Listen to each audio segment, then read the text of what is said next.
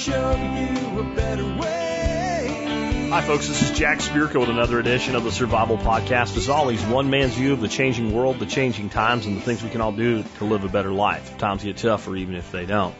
Today is March the 31st, 2020, and this is episode 2629 of the Survival Podcast. It's the last day of the month. It is the end of the first quarter of 2020. And we're certainly not ending this quarter the way that most of us thought we would, in the middle of a global pandemic with lockdown orders, with social distancing protocols, etc. in place. And you might look at this and think, well, we should be in a pause. I think some things are in a pause. I'll give you that. But overall, I'll still ask you, tick-tock, tick-tock, how's that lifestyle design coming along? A lot of you guys are stuck at home. There's a lot of time to think, a lot of time to do the things that you say you've not had time to do. I know a lot of you are still working, and God bless those of you that are. A lot of you guys are like me. You work from home, so your life has not shifted much, but a lot of you really have been sent home. We can hate the government if you want to.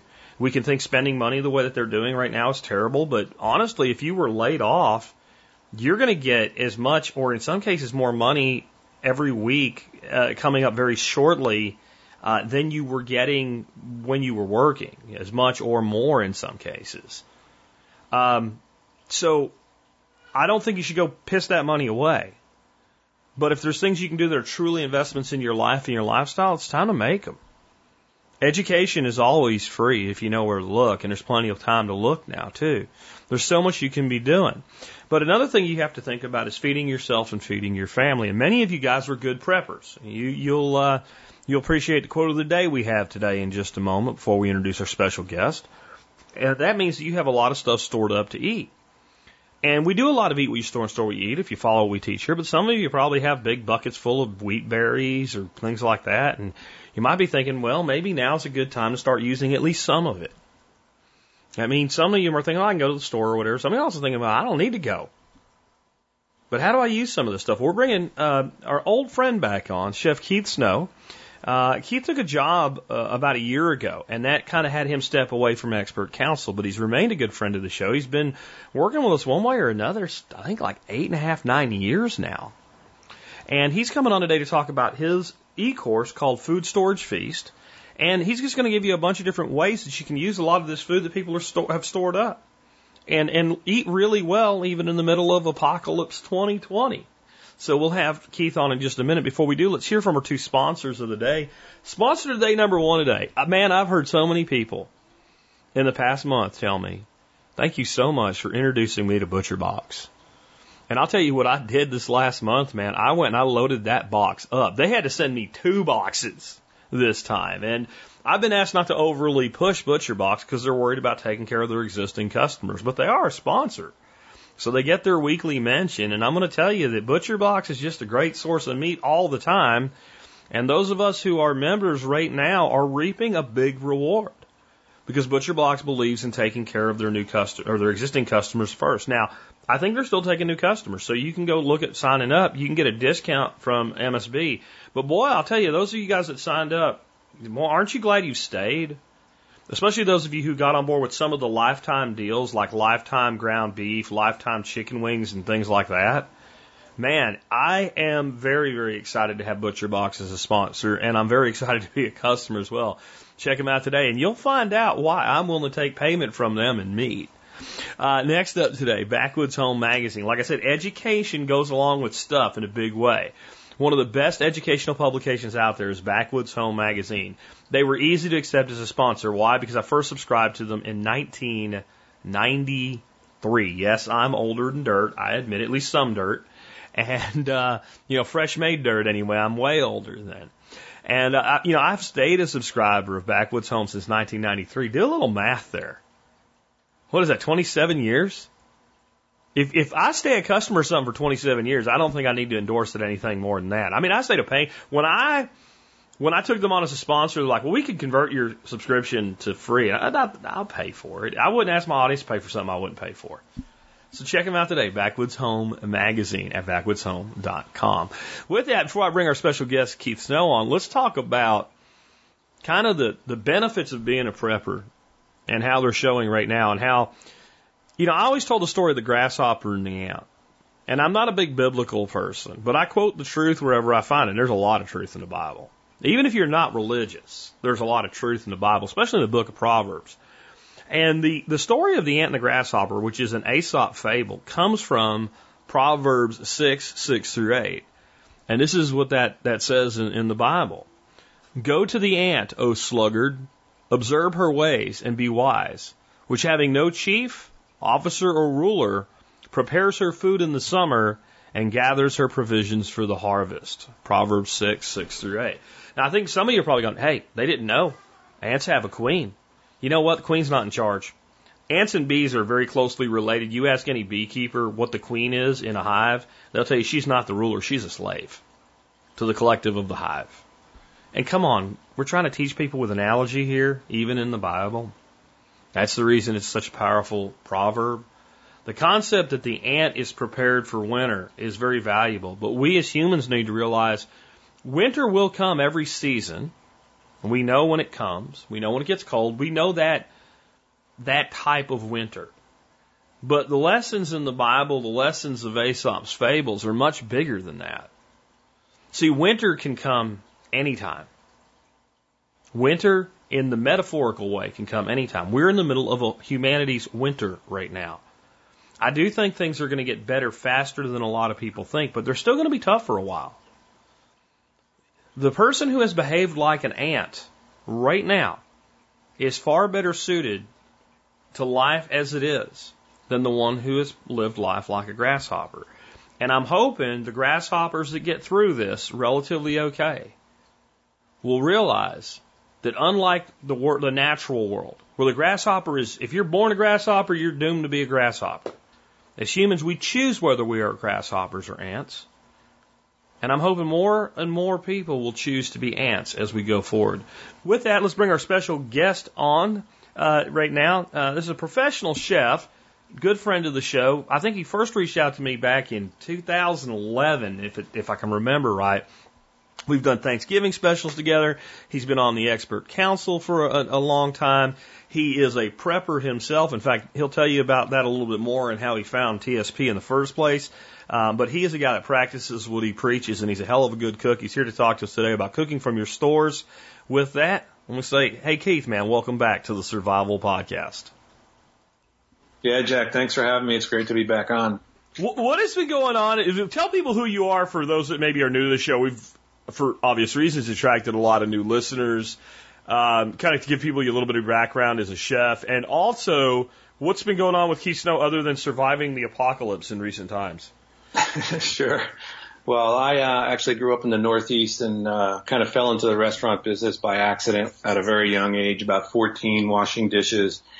And that kind of started a long career. I never really was focused on restaurants. I just sort of worked in them to make money, but through the whole time I was learning and growing, and I stayed focused on the culinary business. I did take a short break and developed some food products through the years, but always found myself back in restaurants, eventually working my way up to executive chef of a major Colorado ski resort.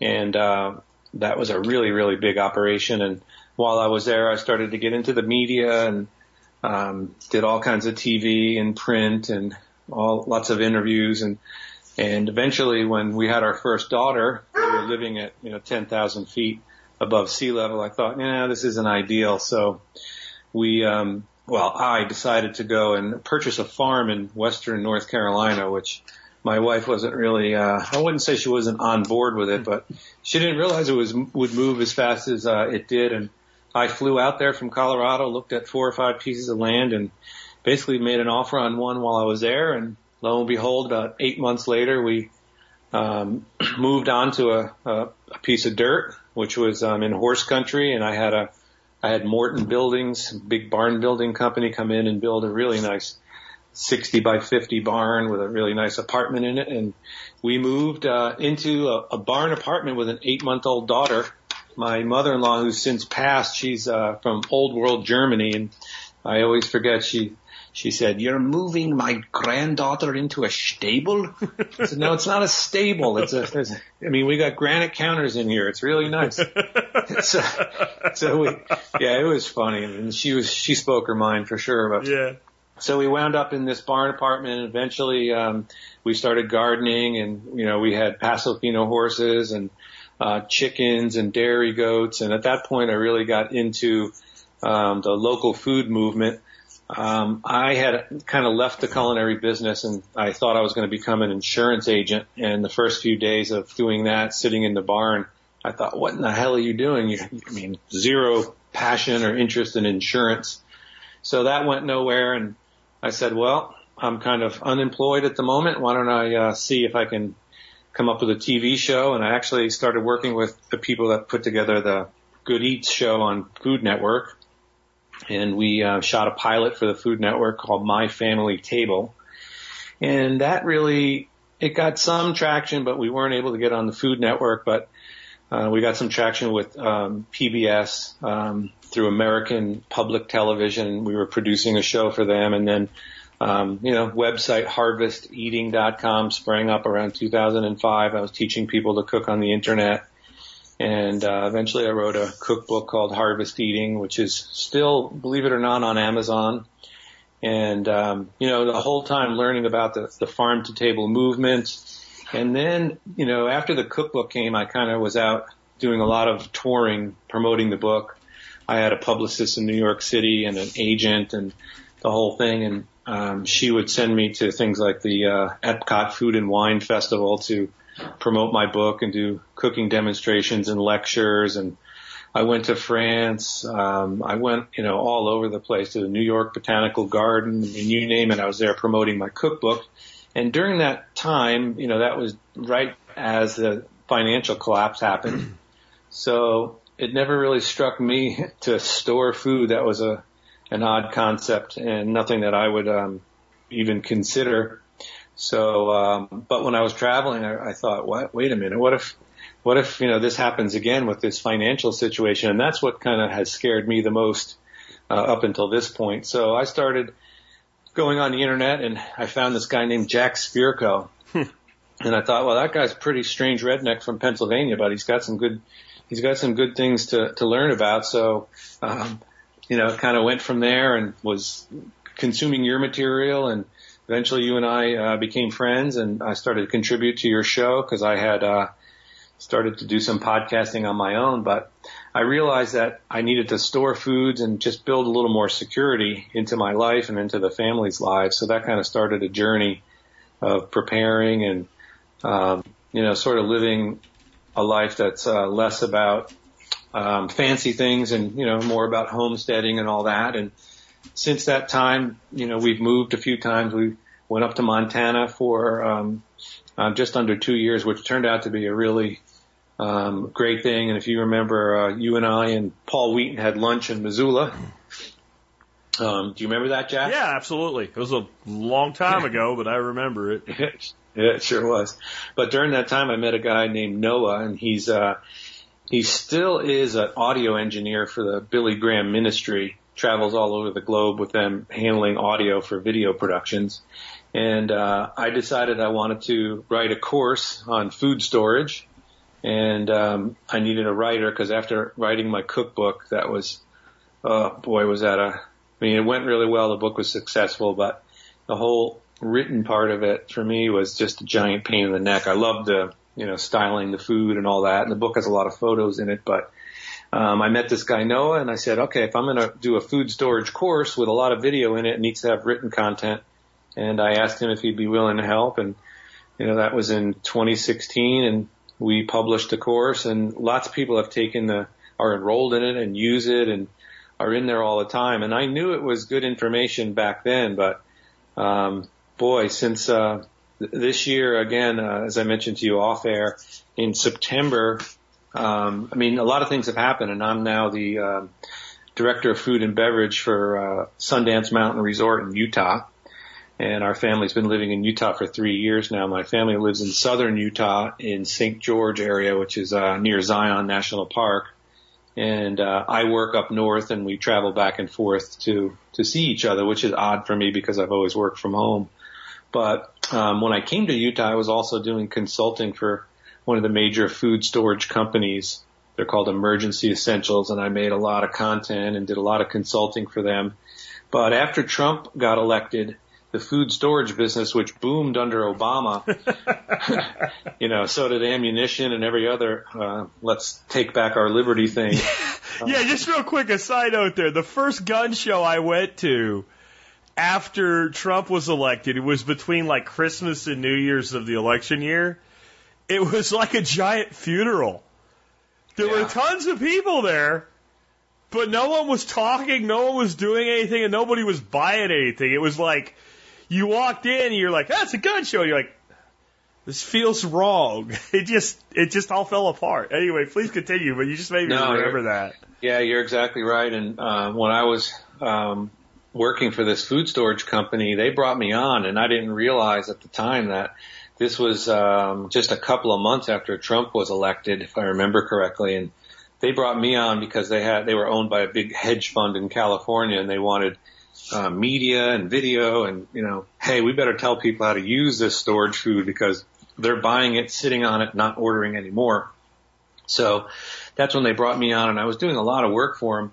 And eventually I became pretty good friends with the people inside the company, including the marketing director. And he basically showed me what happened to their sales. I mean, if you looked at it on a chart, it's kind of looks like the Chinese GDP after the Wuhan virus just fell off a cliff. But when on election night, their sales plummeted, and they were like, holy crap. And I kept working with them for 6 months after that, and finally they basically were looking for a buyer. They were out of cash, and they eventually did find another buyer. But during that time, my resume has been online forever. I got a ping from one of the services that they were looking for this food and beverage director, and I loved working in the ski industry before, and I thought, I'm interested in that. And so I just kind of, almost as a joke, just hit the apply button. It was an automatic thing, and one thing led to another, and I wound up actually starting up there, in a consultant position, trying to, I don't want to say rescue, but fix a food and beverage program that really was in need of some leadership. And I've been there about 15 months now, and things have gone really well. But during this time, I've kind of watched what's happened, and I saw in early September when the Fed started pumping money into repo markets for bank liquidity, I thought this is not a good thing. And I really started to amp up the food that we stored. I mean, we had a lot of food stored before that because we've been regularly purchasing things. But yeah, it's kind of leads us to the situation here with this virus. And I've been watching what's happening since the very first, minute that news came on about, this strange pneumonia in Hubei province. And I knew right then, and I even told people at work, I said, this is going to affect our business. And they literally laughed in my face. Literally, they broke down in heart busting laughter. And I thought, okay, you can laugh.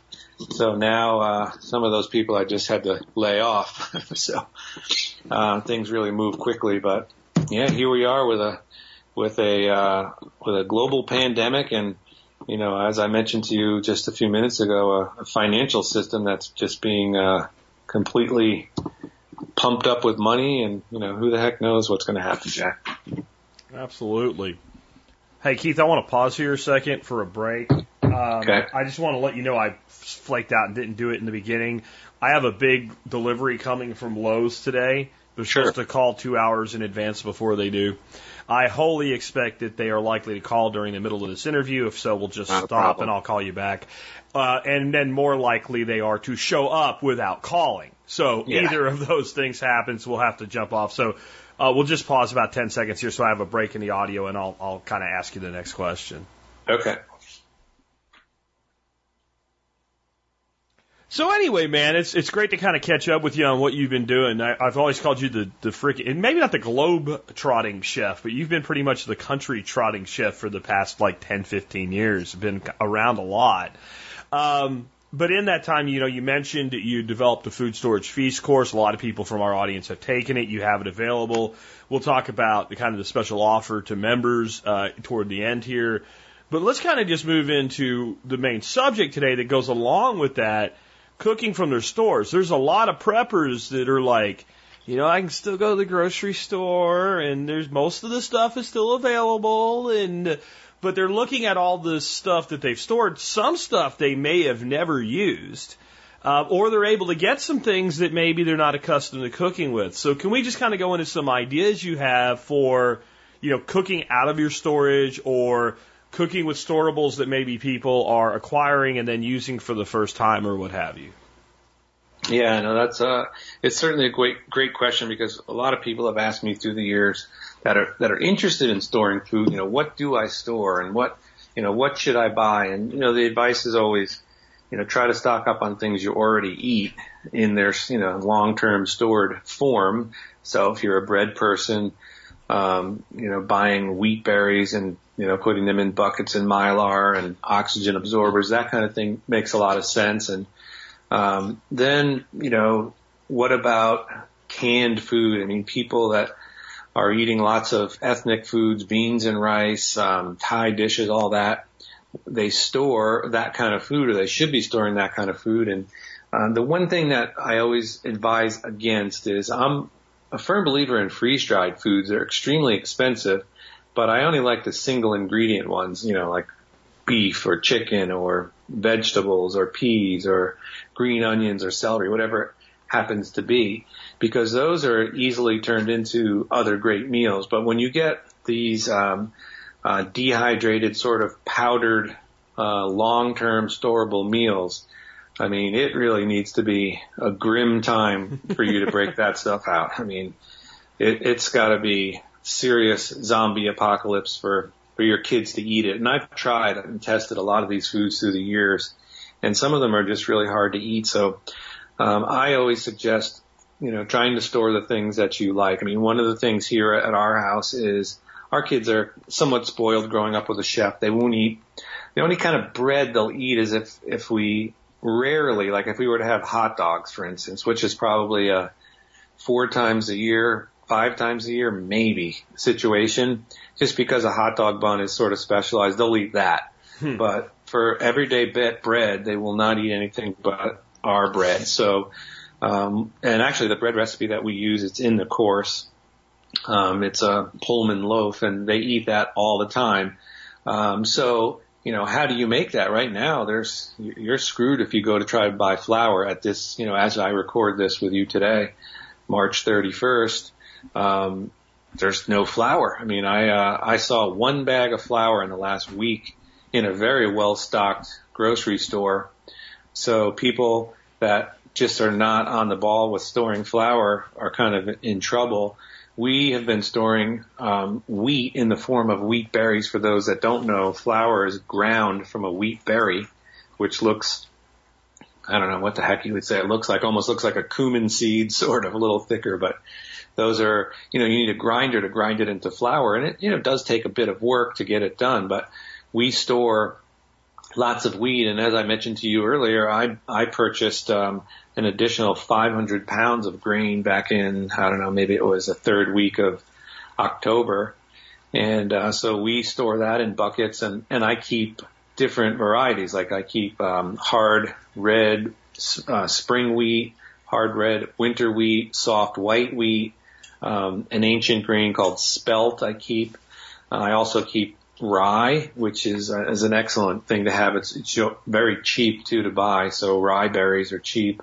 And we're not huge on corn, but we do make corn bread. One of the most popular dishes in the course is called, like buttery, toasty cornbread. I forget the name, but we usually make it with organic cornmeal that we buy at the store, but there's not much of that either. So just the other day, I took out, some of our corn, and this is all non-GMO corn, and the grains that I buy are all organic grains. I don't buy the kind that are sprayed with glyphosate. So we ground the corn fresh, and the thing that's interesting is when you're working with products that are, in their fresh form, and then you process them further, in this case grinding, the resulting bread, I mean, it is night and day. Like I buy the best I can buy normally, like Bob's Red Mill organic stone ground flour or stone ground corn when I make this bread. And it's one of the kids' favorite. I mean, they have friends that come over, and sometimes before they come over, they ask our kids, has your dad made any cornbread? Because they love this stuff so much. And I made it with freshly ground corn from dried kernels. I put them in my grain mill and, by hand ground them down. And when I made the bread, I mean, it was night and day, the amount that it rose, just the texture of it. So it really does make a difference, but it's a good example of storing the things that you're going to use and, being a little crafty about it, because you can't just have, potato flakes. Now, there's a place for potato flakes. I cook with potato flakes in the course. We do store potato flakes, but they don't store all that long. You've got to rotate through them. So these are just some of the, dozens and dozens of things that you need to think about when you're trying to put together a stored plan. Awesome, man. Let's talk a little bit about too, wheat. I have a friend right now who has a grinder, and they have relations several states away. And get this, because the people that are that far away were able to find some wheat, but they can't find a grinder right now. They're mailing the wheat to this friend of mine who grinds it into flour and sends it back to them.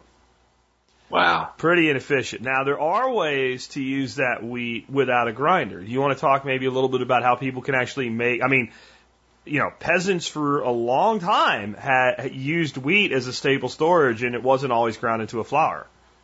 No, it's true. One of the things that I've made in the past is with wheat berries and also with oat groats, which I store those too, which is oatmeal in its whole form. Most people are used to seeing rolled oats, like old-fashioned oats, and the way that they do those is they take oat groats, which look extremely a little fatter than a wheat berry, but very similar in size, and then they steam it, and then they roll it on a metal, between two metal discs, essentially, and then it comes out as a rolled oat.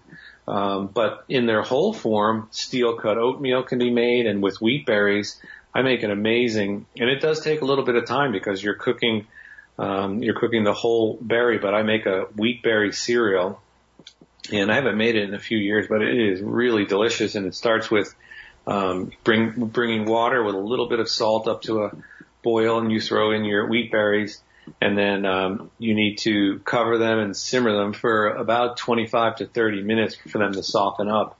And then what I normally do is once they're at a texture I like, I'll drain them, and then I'll put them back in the pot and then add in a little bit of milk and butter and water and a little bit of sugar, and then slowly cook those and you have to stir them because once they start to break down, it starts to release some of the starch and the protein inside, and it will thicken up and have a very nutty texture. And I've given this to people, and they're like, oh my gosh, what is this? Is there nuts in here? I'm like, no, there's no nuts in there. So it just takes on a really intense flavor, and it's just another way to cook with a grain in its whole form. And I mentioned the oat groats. Another thing that I'll do, which is a popular thing, well, not anymore, it used to be down in the south, and also in parts of Ireland, is to toast the oat groats. So what I'll do is I'll take them and toast them in a pan, a dry pan.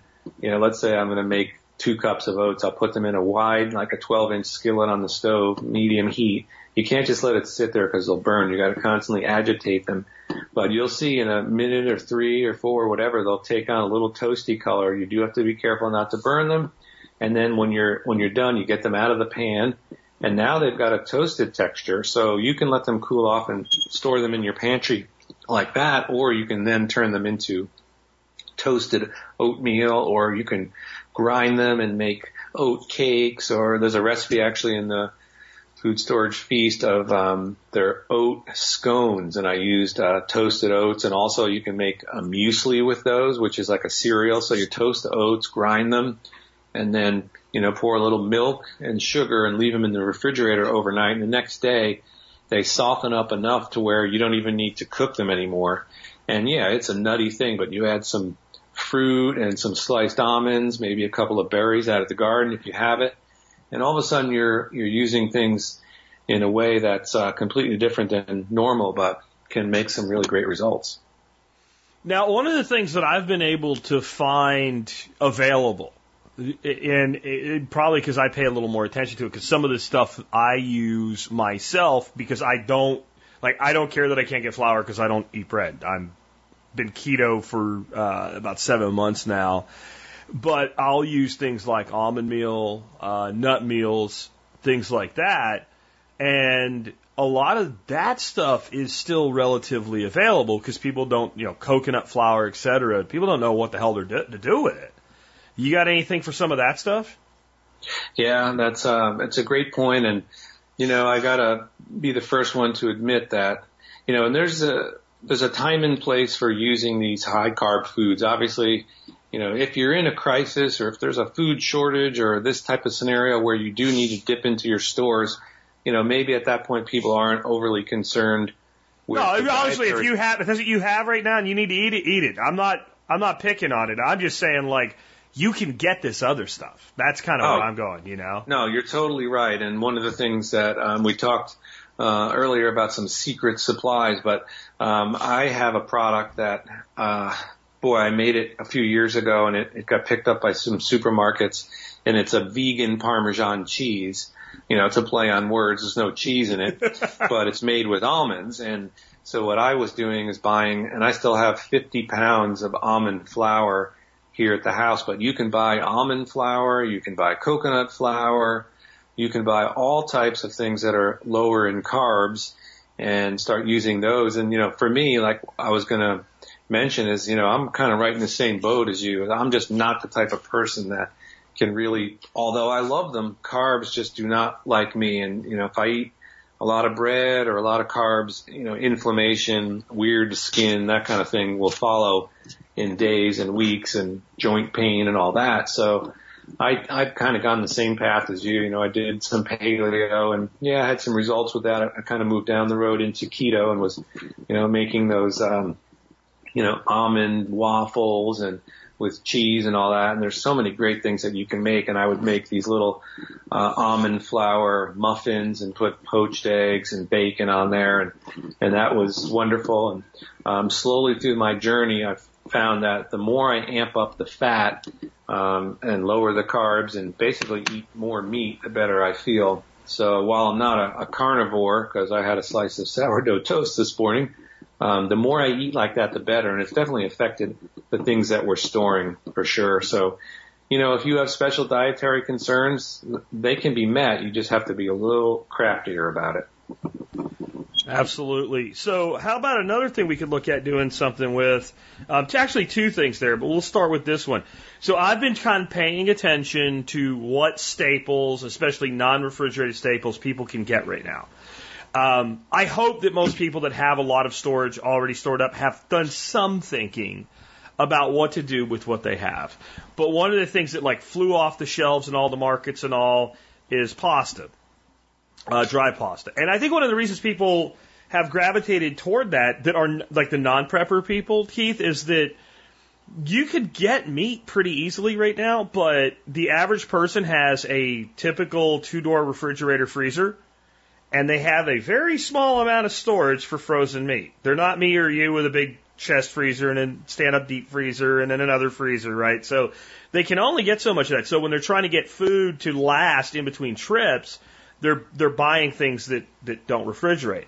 So pasta disappeared. What I've seen is it's probably one of the easiest staples to make, and people are only going to buy so much of it before they're like, okay, I'm good. So it's something that in a lot of places you can get now. I just found a brand that I don't know that I would recommend it on a daily basis, but right now it's called Loro del Sud, which I have no idea what that means, but you can get 20-pound packs of it on Amazon, arriving between April 3rd and April 9th. That's pretty good availability right now. So pasta is something people can get. Do you have any suggestions beyond dumping some tomato sauce on pasta to keep it interesting? Because that's another, and we're back to wheat, right? It's a wheat-based staple. Yeah, no, and I'm seeing that and I know that brand. That's actually a pretty good brand. Okay. It's made in Italy. Not that necessarily means it's better, but the thing that does, if in good times when you're looking for pasta, try to buy pasta that says that it's made through a bronze die. That's going to be the best pasta, because most pastas are extruded through what they call a die, which is a chunk of metal with different shapes engineered in it. And when the pasta gets forced through it, it takes on the shape. So if you can buy ones that have a bronze die, you have a much better texture in the pasta than a steel die. That's just something for people to know. But yeah, we keep a lot of, one of the things that we definitely store a lot of is canned tomatoes in all their glory. You know, everything from whole peel to diced, and then a lot of petite diced tomatoes. And so really super simple. You know, people will go out and they'll spend money on jarred pasta sauce. And trust me, I know a thing about it because I've had several big brands of pasta sauce in the marketplace that have done well. And, you know, it's expensive when you manufacture pasta sauce, and people are paying $8 and $10 a jar for it. But you can buy the equivalent amount of tomatoes for, you know, $1.50, if that. So really simple recipe. And it can be any shape of tomato. I mean, for me, what I'll do is take 2 28-ounce cans of whole peeled, you know, Italian style tomatoes. If I've got San Marzanos, great. But if not, I don't worry about it. I throw those into a sauce pot with a half of an onion. I just peel the onion, cut it in half, throw it in there. I'll throw in 2 garlic cloves, about a half a stick of butter, which we store a lot of butter in the freezer, and about 4 teaspoons of salt. And then I'll put a lid on that, put it on a medium-low heat, and leave it for 45 minutes. After 45 minutes, I take the lid off. I'll let it cook another 10 or 12 minutes, and then either throw it in the Vitamix or put a stick blender in there. And this sort of butter and onion pasta sauce is kind of a miracle, in my opinion. And if you want to jazz it up, a pinch of red pepper flakes is really great. Now that is a simple way to dress some pasta. Another thing that we do, again, that I've made for kids and friends, and they freak out about it. Now this does take a little bit of fresh ingredients, so you would need garlic and parsley. And garlic is extremely easy to grow. You can also freeze garlic, which we do. We buy California garlic cloves that are peeled. It's a Christopher Ranch brand that I learned about from my pasta sauce business, because that's what we use. And we freeze those bags. And the texture gets a little strange, but it's perfectly fine to cook with. So we'll go in and I'll take out frozen garlic and then fresh parsley, and I make this dish with pasta. And there's so few things in it, but when people try it, I actually served it about 5 days ago to my daughter's sort of boyfriend, which I'm still grasping with that term, because my daughter went from being in diapers to having a boyfriend. So that's a struggle. But anyway, he tried it the other day, and this guy's eyes jumped out of his head, because it looks like plain pasta, but it's basically, you know, you cook spaghetti, but in the pan about 15 minutes ahead of time, a little olive oil, which we store plenty of, goes down in a cold pan. So olive oil in a cold pan, you turn it up to a medium-low heat, and then I'll put around 7 cloves of garlic. So I'll take them out, I'll let them defrost, and I'll slice them with a knife in thin slices, and I'll toss them in there. And you can cook those for 25 minutes on a low heat, and they do not burn. If it's too hot, they'll burn instantly, and the whole dish is ruined. So you have to start out with a cold pan, cold oil, throw the garlic in there, and then just bring it up slowly. And you let it cook for 10 or 15 minutes. This isn't something you can walk away from. Eventually, it's going to start to take on a little bit of color. And at that point, right in back of that pan on the stove, you're going to be cooking your spaghetti. And you want your spaghetti, of course, cooked al dente, which means not all the way through. What you'll do is you want to stop the cooking of the oil and the garlic. So you'll take a ladle full of the pasta water, which is going to have a lot of starch in it, which helps to create a little bit of a sauce. And you'll pour, half a ladle, maybe 2, 3, 4 ounces of that pasta water into the pan that you're cooking the garlic in. And all of a sudden that'll stop the cooking. And then just let it keep going. When the noodles are done, they go right from the water into the pan. And then I will put on a big, maybe about a half a cup of finely minced parsley. Dump that in there. About a half a cup of, pecorino romano, or even some just Parmesan cheese, salt and pepper, a couple pepper flakes, and you toss this whole thing together, and that oil picks up so much garlic flavor. And then when you have that amazing flat leaf parsley in there and the Parmesan cheese, you toss that around, you put it on a plate. It basically looks like pasta, and it's flecked with a lot of green. People are like, I don't know, because they're used to seeing it just lathered with red sauce. But when you try that, Jack, it's one of the best. I think it is the most popular pasta preparation in Italy, and for good reason. I mean, it is so simple with so few ingredients, but it's just magic in the mouth. So, well, see, what you just gave was a template there, right? Because you can then take that and you can change the green contribution. I do almost, not exactly, but almost the exact same thing. I'll use some butter in it as well, though, toward the end of browning the garlic to bring up the brown a little bit and put some nutty flavor in it. And then instead of using parsley, I'll use arugula and bring that sharp bite of the arugula in there. Or use fresh basil, but use that way toward the end so you don't blow it out.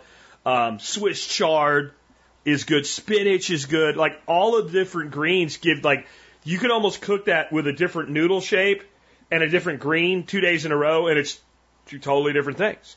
No, I totally agree. And I've actually made that same dish, like you said, and I've used Swiss chard. And it was like rainbow Swiss chard that we got at a local market. Is beautiful, but I washed it really carefully and then took out the ribs, and I finally shredded it with my chef's knife into, like ribbons, and I tossed that in there before the pasta went in there, and that was awesome. I mean, you're totally on board with that because that little slightly bitter flavor in there. I mean, that's one thing that Italians love are bitter greens. Well, and you see, any kind of pasta has a sweetness to it, so you're contrasting bitter and sweet. Like the other thing with that chard, like, so if you take all the leaf off of those ribs, then chop those ribs into like bite-sized pieces, throw them down with your garlic, soften them, then go to your noodles, then bring the chard greens back in because the ribs can handle a lot more cooking, and it's another texture, it's another layer of flavor. Like there's so much you can do with pasta. It's like one of the things I actually miss on keto. I don't miss much, but that kind of pasta, because I know so many things I can do with that. And, I know you've been doing other things, but we've been real busy on teaching people about hydroponics lately. And greens are what you can grow fast. I mean, I can take arugula from seed to harvest in like 22, 23 days. Right? Yeah, so you can take that arugula and that fresh arugula that, when you're going to make this pasta, you could literally wait until the noodles have gone into the pan, and then go grab the arugula and have it like you just murdered it 3 seconds before it goes in the pan and have it that fresh. Or the same with basil. Basil and arugula, why not both, like the Taco Bell girl says, Like there's so much you can do with that. So I'm going to actually link, I just found this on Amazon while you were talking, and I'm thinking like, what do you think you can't get that you can? So I'm going to link to this pasta brand for people, and I'm sure there's other ones. And if you've already gone out and rake the shelves of it, use some of the ideas Keith and I have, and maybe you can even drag this back into pasta or do some other things with it. The other thing we have, right, is tons of preppers in this audience that have some version of backyard poultry. Chickens, quail, ducks, you name it. I'm selling duck eggs like crazy right now. Like no one's complaining. All of a sudden, nobody complains about the price. We're still keeping plenty for ourselves. You mentioned kind of the almond flour waffles. I call them chaffles. I think that's what most people call them. And that's egg and cheese and some almond flour on the little waffle iron. We make those. We put microgreens on them. We put salad on them. We do cream cheese, all kinds of stuff. But you got anything like maybe taking eggs other than, fried, scrambled, boiled, like some other ideas for eggs? Because, man, that's a high protein, high value food that a lot of our audience has in abundance. Yeah, no, it's a great point. And I think what I pulled from what you were saying with the pasta, and then I'll kind of get to the eggs, which is a great point, is, so you mentioned, putting some microgreens in there, or now you're talking about some eggs. And this is the mindset I think people should kind of get into. Now, while we store foods, and some of them are carbohydrates, some of them may be canned, whatever, the idea is if you're doing some homesteading and you're, learning about hydroponics from Jack, or you're doing a little gardening. I mean, I know I'd love to know the number. I bet you there's hundreds of people that have gotten into ducks because of the work you've done. So having a little source of protein or greens or anything from the garden mixed into your food storage really makes the whole thing so much more dynamic. And that's what I've tried to do in the course is it's not just straight, storage food. I do mix in some little bits of fresh things here that could be available. But to your point about eggs, it's so true. And, if you're somebody that is looking at a more lower carb diet and trying to be more self-sufficient, I mean, Jack's got a ton of resources on ducks, and duck eggs are kind of like I like chicken eggs, but duck eggs are way better. So if you have a good source of eggs, you can live on eggs just by themselves with a few greens, and you'd be probably good to go. But one of the things I love to make with eggs, and I don't always make it. Actually, I rarely will make it for breakfast. Sometimes I'll make it for dinner or lunch, and it's one of the simplest things, and most of, in my opinion, the greatest recipes. And this is somebody who, on our resort, we have a Forbes 4-star restaurant where we make some of the best food in all of Utah. We're always considered either the top 1 or 2 restaurants in Utah. Very, very super fresh, ultra plated modern food. And it's wonderful. But for me, some of the peasant style dishes that come from different cultures needing to use things up, those to me are some of the most exciting. So there's a dish that comes from Mexico, and I've heard it called different things, but I call it migas, so M-A-G-A-S. And migas basically are scrambled eggs with tortilla chips, which can be, or any kind of, it can be tortilla chips or corn tortillas is what they would use in Mexico, because when they make a bunch for dinner, there's always some left over, because it's sort of that culture of, not wanting to waste. Yep. Instead of throwing those out, those are cut up and they'll be fried and turned into something else. So I'll make migas, and sometimes I'll fry corn tortillas and make them from my own masa. But other times, if I feel super lazy, I'll just go grab some organic tortilla chips.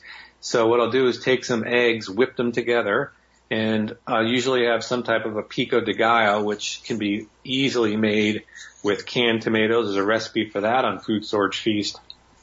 And this is a simple little salsa and maybe some crema.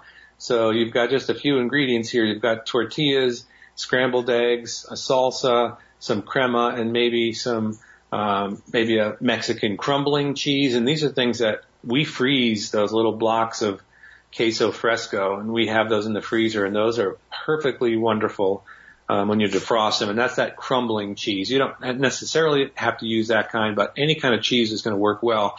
And basically what I do is I'll turn on a skillet, and I'll put in either a little butter or a little bit of olive oil, and I'll start to saute maybe some white onion, throw in a few white onions, green onions, and then start that going. I'll toss that salsa in there, and just cook it for a minute or so. Then the scrambled eggs will go in. I'll put in whatever cheese I'm using, so a good handful of cheese, mix the whole thing around in a big wide skillet, and then a handful of corn tortillas that are either fresh ones that have been fried or, heck, right out of the bag. Just give them a quick crunch with your hands, toss them in there, toss this whole thing around, some fresh cilantro. And this dish to me, I made it less than a week ago. For me, I'm obsessed with food, of course, but I can't stop thinking about it. And this morning I made sourdough pancakes for the kids, but I really wish I would have made the migas. But that's a way to use a little bit of fresh stuff, some eggs, some cheese, and to come up with a preparation. Again, to your point, scrambled eggs, fried eggs. It can get boring. But you get this dish of migas with all these colors, these textures, these flavors, squeeze a little bit of lime over it. It's heavenly, I got to tell you. Cool, man. I think that's some really great advice there as well.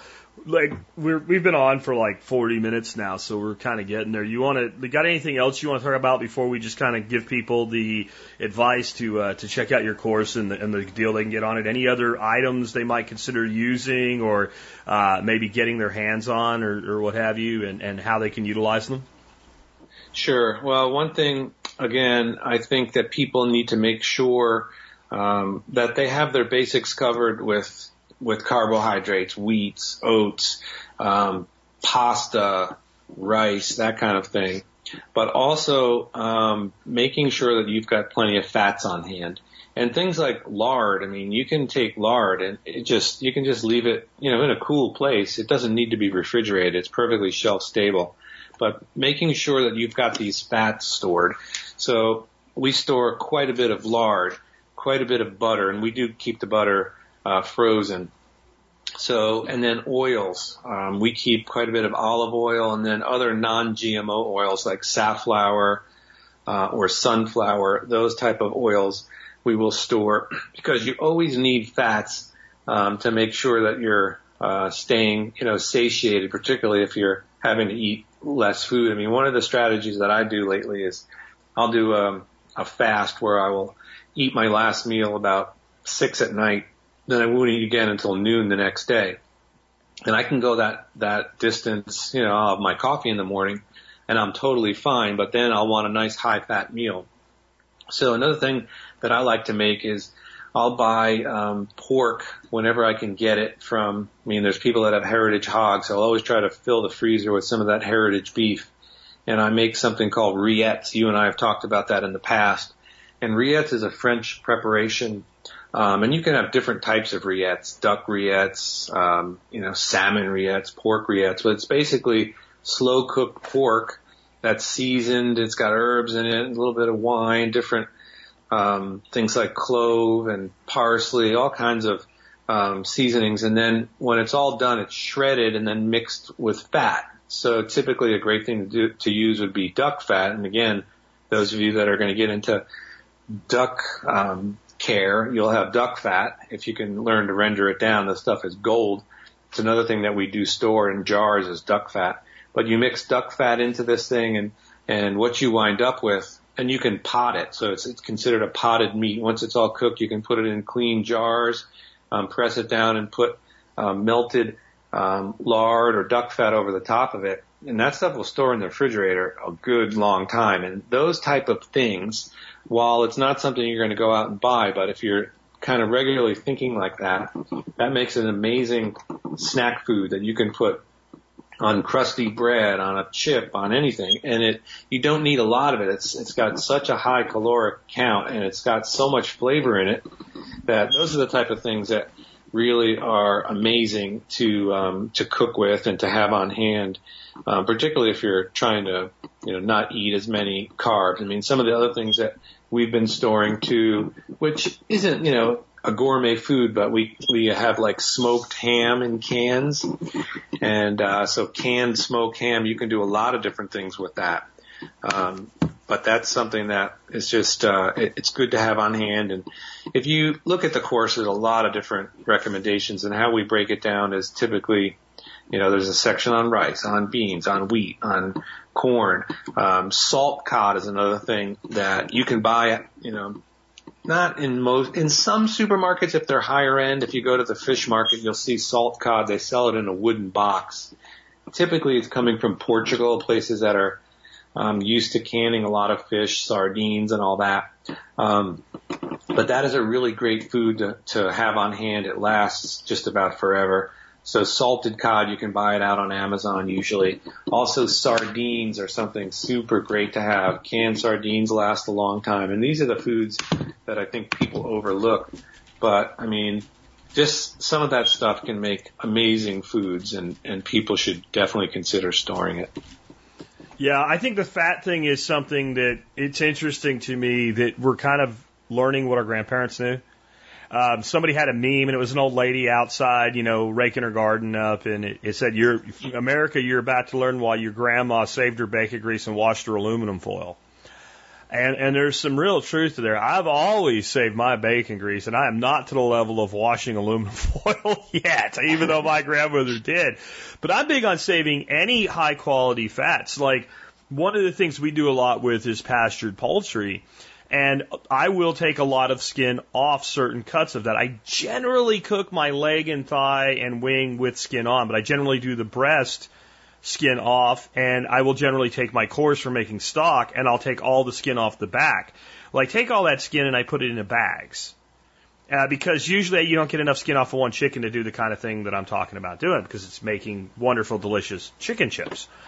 But then I'll take those chicken chips and I'll put them on a, like the kind of rack you use to cool cookies, right? Yep. Those nest perfectly into a half sheet pan, right? So you nest that into your half sheet pan, you put some foil down there so you don't have to clean the half sheet pan, and you spread your chicken skins out on that, and you bake those in the oven for 20, 25 minutes. So that renders a lot of the fat out of them. Well, I save that fat. It's pastured poultry. It's like the highest quality fat in the world. And then you've got another source of fat that you can cook with. I've never made it, but I know like a Jewish thing is called schmutz or schmatz or something like that that's made from chicken fat, kind of like rillets you were talking about using duck fat for. Similar to that, but we just use it for cooking. And then we'll take those chicken skins that have already had that much fat rendered out of them, and I'll throw them like in a fry pan and crisp them. Because now they'll crisp a lot faster because a lot of that fat's been rendered out of them. Like that's another way to like harvest fat. And then that fat, you know, if you eat potatoes, which we don't eat many of, but like fry vegetables or potatoes in that chicken fat. I mean, it's so simple and everybody throws it away. And I've even found like when I realize this, I'm like, can you like buy chicken skin? And with all the shit going on right now, I'm not doing it, but turns out you can, and it's cheap. Because I started seeing restaurants making these, you know, versions of chicken skins, and I'm like, well, obviously they're not out skinning chickens. Like, restaurants don't have time for that crap, right? So, like, if they're going to sell 100 cups of chicken skins a night, you know, in a restaurant, they don't have time for that. So, yeah, it turns out there's, like, supply stores that sell chicken skin. So, like, that's a whole other source of fat, and, man, it's like chicharrones made out of a chicken. You know, I mean, there's so much we can do like that with harvesting parts that we generally throw away. And then if you're throwing away chicken cores, I think you're being wasteful. And if you're doing it during a pandemic with a food shortage, I think you're being stupid. Like chicken cores and chicken stock, like, you want to maybe finish up, that's a good place to finish up with some things you can do as far as making chicken stock and, like, using it to do things. Yeah, no, it's a great point. I love that. I mean, just this morning, I made breakfast for the kids. It was sourdough pancakes, and then I had a couple of potatoes, and I cut them up. And of course, my wife's like, potatoes with pancakes? I'm like, I don't know why I did that. But I cooked, so I diced up the potatoes, cooked them in a big open blue steel pan with a little bit of salt, and those things are very nonstick. And I waited until they got nice and crispy, and then sitting right there on the stove was rendered bacon fat. Oh, yeah. That I save every little scrap of that, and also I keep duck fat out on the counter, and I'll just add a teaspoon of that and toss it around. I mean, it's magic. But your point to the bones, I mean, I'll go I'll go to these farms, and a lot of farms nowadays, ones that are staying in business anyway, they'll have a farm store, and if they're raising poultry or cows or milk or whatever, you know, you can buy cuts of beef from them. And I was at this place, I don't know, about maybe 2 months ago, and they sold raw milk, which I really like. So I bought raw milk from them, but they also had freezers full of parts. I mean, they have a butcher shop right there. So the bones were like dirt cheap. So I could buy oxtails, knuckles, all kinds of, you know, shin bones, these things that are just magic. I mean, they are culinary magic. And, you know, you were talking about the value of fat, but these things are so valuable to have on hand, and you can do so much with these things. And, you know, with chicken, I mean, you collect, if you're the person that's smart, instead of buying cuts of chicken that are prepackaged, you buy the whole chicken. It's way less money. And you're going to wind up with a bunch of skin that you can render into fat and store. You'll wind up with the whole carcass, the chicken back. Those things are incredible. And what I'll do with those is, and it depends. Sometimes it's beef, sometimes it's chicken, but I will put in, 4 or 5, maybe it's 2 or 3 pounds of bones. And if I can find marrow bones, all the better. I'll put those in there with, cold filtered water, and I'll save scraps of vegetables. So the other day I made a leek and potato soup. That's actually in the course as well. And that was incredible. I gave some to my 72-year-old neighbor, and he about dropped dead. He was like, that's the best soup I've ever eaten. But those green parts from the leeks that I don't put in the soup, I just store all that stuff in a bag in the refrigerator, all the onion trimmings, the peels from carrots. To your point, we don't want to waste stuff in good times, and we certainly don't want to be idiots and throw it out now. So all those things and all those techniques that Grandma knew, they were onto something. They just came through the Great Depression. They understand the value of food. So those type of things go into the pot with a few peppercorns, and I will bring that to a teeny, barely simmer, and I'll let that thing cook sometimes for 12 hours. And what you get from that is such amazing bone broth that can be used in a ton of different ways. I mean, we take that bone broth and we will just make a sipping broth out of it. So once it's cooked, I'll filter it, and I will put a whole mess of minced fresh chives in it, maybe smash a garlic clove and just simmer it in there. And then that's like a pre-dinner, we'll serve it in a little bowl, and it's got a lot of flavor. And then you can use that broth for all kinds of things, to make vegetable soups. If you were to make risotto with stored rice, you've got amazing stock. There's a lot of different ways to use those. They can be reduced down into what we call jus in the restaurant. And you make a grilled meat, and you take, it's not quite a demi, but it's a jus, so a very thickened, reduced broth of either chicken or, any type of protein, makes a great sauce. So there are lots of ways to use those sort of things. And I definitely, advise people to buy the parts that others don't, because, the folks that are just buying T-bones and ribeyes and none of the other things, they're missing out. The other night we had some shoulder, they call it like shoulder flap meat, and it's got a lot of grain structure in it. It's got a lot of fat in it. Most people don't know what to do with it. If you cut it against the grain into strips, I cooked it out on the side burner of the grill the other night with a little bit of rendered duck fat and some herbs that I keep in the pantry. It turned into some amazing, fajita meat. But this is the cut of beef that they can hardly give away in the store because it doesn't look like everybody wants. And now our store, you can't even get any beef from what would you call it, the beef cage. It's closed because of COVID-19. So everything you have to get is prepackaged, like that's somehow less danger, I guess. But learn to buy those cheaper cuts because they're often more nutritious anyway, and a good source of fat is critical. You can live on good sources of fat, and I would encourage people to start to think more like that. Awesome, man. So tell people a little bit about your course and what don't give away the discount code on the air, but the special deal that we have for MSB members as well with that. Sure. So the course is called Food Storage Feast. You can just follow that link, foodstoragefeast.com. It'll take you over to the course. And the course is made up of a lot of different written material and modules, so you can learn about each ingredient. And then there's recipes in there. There's close to 60 videos showing how to make the food. And while I do have a lot of experience in culinary video, where I'm on the camera and it's the whole TV show thing, this was shot differently. It's typically just from my elbows down, so you're focused on the food and the exact preparations, and I take people through and show them how to make everything. So the course is pretty voluminous. There's a lot of information there. It was published in 2016. So MSB members need to go into their MSB section of the Survival Podcast, and then where it says benefits on the left side, there's a link. It just says Chef Keith, and there's information about the course, and there's a link there that takes you over, and there's a coupon code that you'll need. That's going to save you $70 off the top of the course. I'm also going to give a coupon code over the air today for a $50 savings for just regular listeners. And the coupon code will be Jack. So if you go to foodstoragefeast.com, you look it over, there's lots of videos and stuff on there to check out. If you decide to enroll, just use coupon code Jack. You can save $50, but MSB saves even more. Awesome, man. Well, hey, I appreciate you taking time off from the apocalypse to be with us today, Keith. And I'm sure folks will be checking out Food Storage Feast. It's a great course. You put a lot of work into it, and it shows. And again, thank you for being with us today.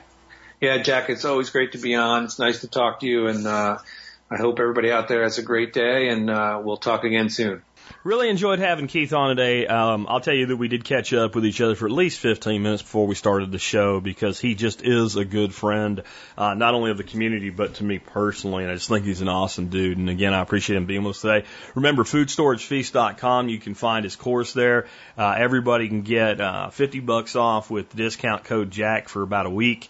And MSB members can always get $70 off, which, right now with MSB being $25 a year on sale, that means that right there pays for what, almost 3 years. That's right. You can get MSB right now. So I'm going to become a member of the Survival Podcast members program for $25 for life, locking in that rate for the duration of these lockdowns. When they stop locking us down, I'll take the price. So it's $25 is the discount code. That's 25BUCKS, $25. I think I'm kind of crazy for making that commitment, but now that I made it, you guys know me, I'm going to keep it. $25 is the discount code. That'll get you membership for $25. And if you're going to get this course, it's $70 off. I mean, that's stacking and racking right there. Anyway, again, foodstoragefeast.com. You can check it out, and I think you can see some sample videos and stuff and get a feeling for what it's like. With that, let's go ahead and wrap things up. I've been having a hard time coming up with items to add to tspaz.com for you. TSPAZ, tspaz.com. This is where if you do any of your online shopping through TSPAZ, you will help us out no matter what you buy, as long as you start there. But I try to review products for you, and a lot of things are limited availability. I think I might be doing this Laura del Sud pasta as an item of the day tomorrow, just because some people need bulk food. And the fact you got to buy 20 packs, and they're not mix and match, but and it's a little expensive, but $65 for 20 pounds of pasta right now, that's pretty cool. But that's not what I have for you today. I have a digital pocket scale. I've been leaving this one out of all the stuff that I recommend for hydroponics. The one that I recommend is by a company called Greater Goods Digital, and they make a digital pocket scale, and it is $10.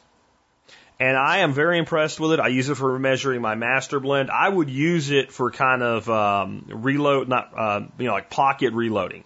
Like you sit out on the bench and use a Lee loader to do, manual reloading a few rounds at a time. I wouldn't make it a dedicated reloading scale, but I've tested it using bullets, which generally weigh what they say they weigh, from 35 grains up to 405 grains. And I've only found one or two here and there that are off by a grain, and bullets sometimes are off by a grain. Precision reloaders will use a scale like this to cull out some of the less better quality controlled bullets. So I am really convinced this thing is accurate. So why recommend two if this thing's only $10 and it's so accurate?